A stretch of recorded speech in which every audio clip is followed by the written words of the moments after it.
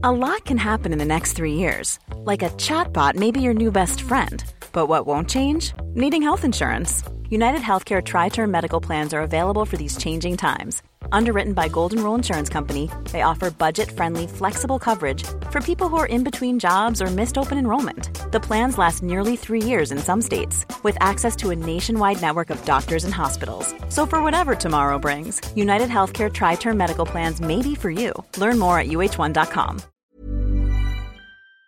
Brukar du alltid äta de här mackorna varje morgon? Nej. Men vi har haft kurs nu. Eller igår hade vi kursavslutning.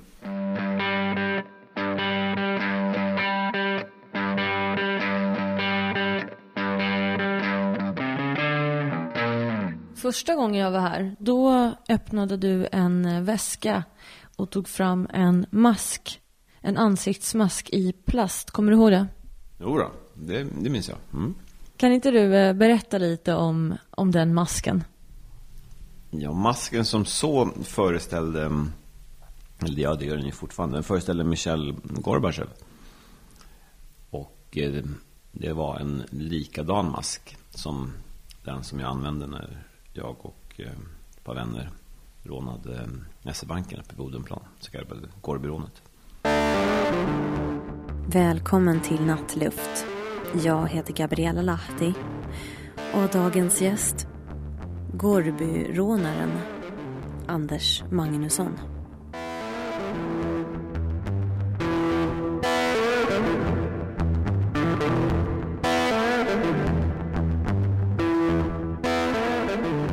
Var sitter vi just nu?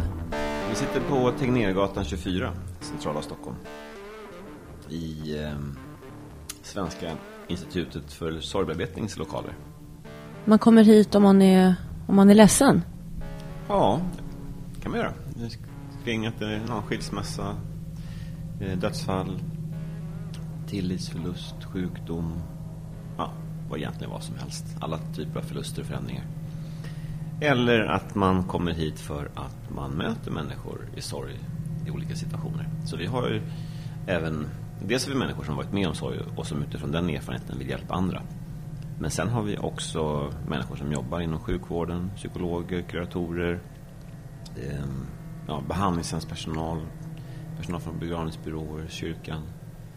Så det ser rätt olika ut var folk kommer ifrån. Men ja, det är trevligt. Det är en härlig blandning.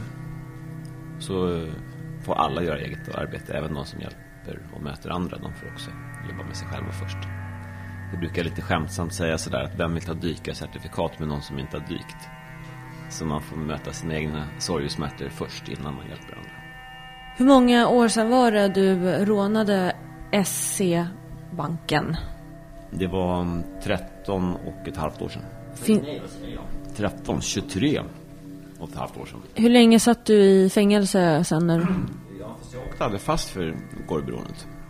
Jag blev dömd för ett rån mot en konsthandlare i hans bostad. En äldre dessutom. Det var ett fult rån. Jag fick 4 år för det. Och sen så fick jag 2,5 år för förberedelse för grovt rån och olaga hot var skottlossning i Malmö när jag blev gripen på ett hotell där. Jag gick beväpnad och kände mig ungefär som Tony Montana i Scarface, odödlig. Så det var liksom High Chaparral. Jag höll på att stryka med 10 gånger under min kriminella karriär. Så det var andra grejer jag åkte på. Men så sammantaget fick jag 6,5 år. Och satt in då i 52 månader. Ja, 4 år och 4 månader. Så det var liksom genom svensk kriminalvård från häkten på lite olika ställen. Och sen så Kumla, Hall, Norrköping, Skenäs, Asptuna. Så från lite tyngre anstalter till lättare, ju närmare frisläppande man kom. Och sen sista halvåret då hade jag frigång så att jag sov på kåken på Asptuna på nätterna. Och sen så på vardagarna så var jag ute på Handelshögskolan och läste till civilekonom. Fick du många kärleksbrev när du satt inne? Nej. Det fick jag i och för sig varje dag från min flickvän. Men nej, jag höll en rätt låg profil. Jag var inte i media och sådär. Så att jag slapp det. Det var ganska skönt. Men jag vet att det är många som är det, som får så här liksom medieuppmärksamhet. Men i och med att jag inte blev dömd för gårdbyrånet så blev det inte så mycket pådrag för det. Däremot kommer jag ihåg när det var häktningsförhandling efter den här skottlossningen i Malmö. Och där det skrivits en del kring det. Och alltså utanför den här häktningsförhandlingen, det var liksom 30-40 journalister och tv och liksom smattrade med blixtrar och sådär. Liksom bara när de öppnade dörren på glänt där. Så det var värsta pådraget så. Men sen gick jag loss från häktningsförhandlingen. Fast jag var ju häktad för andra grejer. Men just den här Gorby-delen lades ner. Och då blev då försvann intresset totalt. Så jag klarade mig från medieintresset tack vare att jag inte blev dömd för det här Gorby-rånet. Och sen är väl först nu sen jag liksom har vänt mitt liv och blivit nykter och drogfri som jag har liksom pratat om det ibland.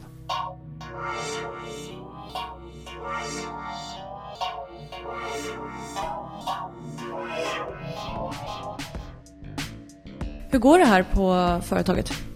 Jo, det är lite mindre just nu än vad det var för 1 och 2 år sedan och sådär. Beroende på att jag håller på att skriva på en självbiografi. Så att jag lägger inte så mycket energi på införsäljning med annonsering och så. Utan det som dyker upp ändå kring föreläsningar och rekommendationer och sådär, det tar vi hand om. Så jag har lite mindre nu än vad det är. Men det är liksom också i kalkylen.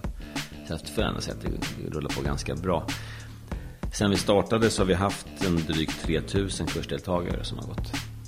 Men det som är häftigt i det här, det är att av de här 3000 så är det drygt hälften som har blivit utbildade i metoden. Och de har i sin tur hjälpt uppskattningsvis 20 000 sörjande. Så det är några tusen som har fått hjälp tack vare mitt initiativ att starta med sorgbearbetning i Sverige.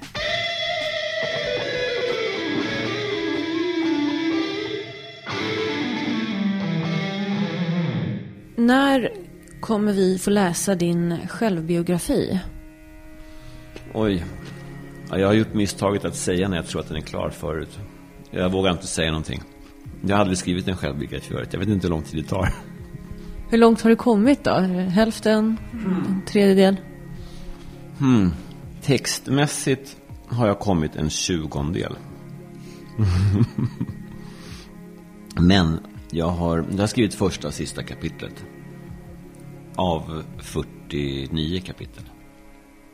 Att jag vet att det är 49, ja, det kanske kommer bli lite ändring, men jag har skrivit synopsisen om man säger så, att jag har rubriker och innehåll kring varje kapitel. Så hela liksom, dramaturgin och så är klar. Fast det är bara första boken av 3, en trilogi som jag får skriva. Jag känner mig inte grann som en dagmask på krok. Man liksom sprattlar men kommer inte av liksom. Så jag hade önskat någonstans att jag hade sluppit skriva en självbiografi. Att man liksom hade bara kunnat, ja, det var det, nu och så släpper vi det och så lever jag bara här nu fullt ut och så. Men jag har fortfarande lite att göra bokslut kring just den kriminella biten. I första boken som jag skriver, det är bara om missbruk och kriminalitet. Andra boken handlar om fängelsetiden och tiden kort efter det. Och tredje boken handlar om någonstans kanske vändpunkten och hur jag kommit till idag. Och det är klart liksom, som inte folk får ihop det där med. Alltså det kanske inte är så jättevanligt att folk genomgår grundläggande personlighetsförändringar. Och det är kanske inte ens alla som tror att det går att genomgå grundläggande personlighetsförändringar. Men jag har sett det ganska många gånger genom 12-stegsprogrammet. Att folk verkligen i grunden ändrar sin värdegrund. Jag menar, jag blev erbjuden av en polis och väktare att råna Arlanda på över 200 miljoner 2001. Vilket jag efter en månads vånda tackade nej till. Varför erbjöd en polis dig att göra det? Ja, det var en väktare som erbjöd, men det var polis och väktare som var inblandade i upplägget. Men ja, de behövde någon som hade gjort liknande grejer förut och som hade lite kontakter på vapen och sånt. Ja. lite korrupt känsla på det. Ja, men alltså så här, om du har 15 i månaden efter skatt och så sitter du och vrider på dina 100-lappar. Och så varje dag så ser du liksom 10-tals miljoner liksom passera framför ögonen. Ja, någon kommer ju liksom bli sugen på att ta dem. Det är inte konstigt liksom. De är ju människor de också. Ja, men de har ju inte så att de gör det själva, utan vänder de sig till kriminella som gör det åt dem. Så det är inte så konstigt egentligen. Men så poliser och väktare är också människor. Men jag tackade nej till det. Och det visar ju att någonting hade ju ändrats. För det var ju sånt där once in a lifetime opportunity som jag verkligen inte hade varit drömt om att få. Det är för bra för att vara sant. Liksom. Men det var sant.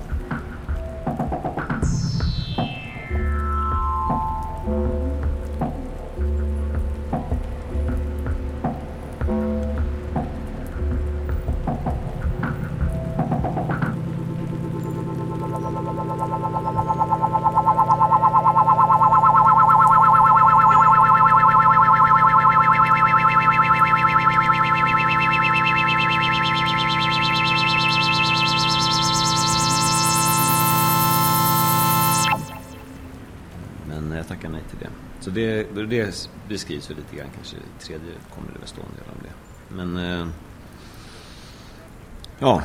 Men den stora grejen var väl att dels så får man inte med sig en spänn när man dör. Så det spelar ju egentligen mindre roll hur mycket man har. Man kan inte äta sig mer än mätt heller.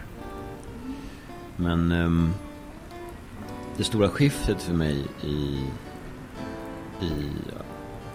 utöver att jag har jobbat mycket med min ångest och smärta och möta mig själv och allt. Och det var ett väldigt tung resa på det sättet.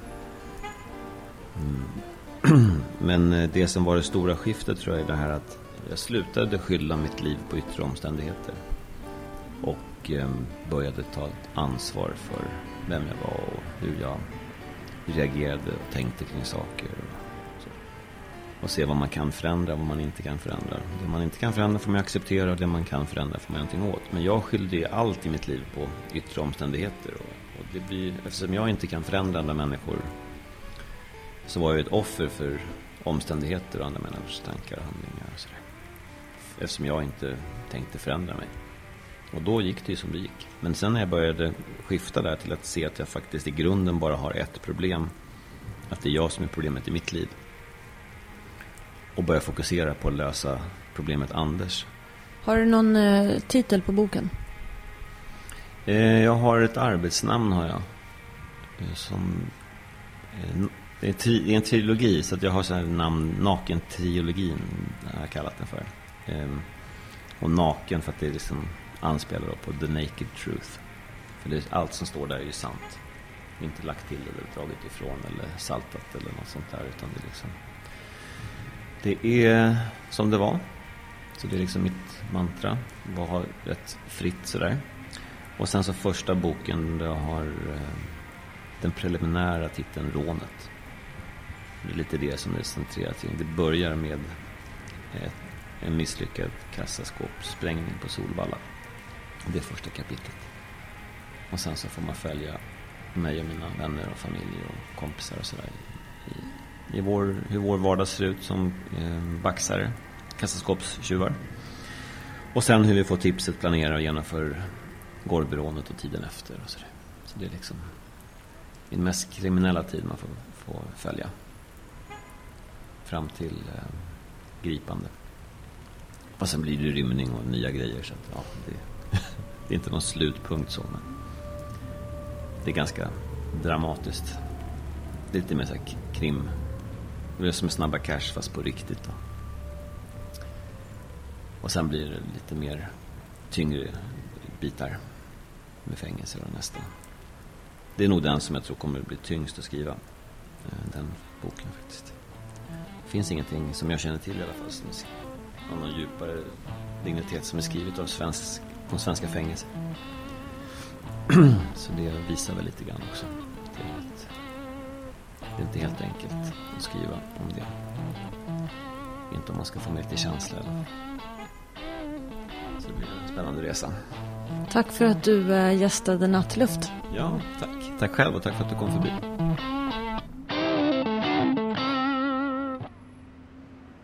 Du har lyssnat på Nattluft med mig, Gabriella Lahti, och dagens gäst, Anders Magnusson, Gårbyrånaren.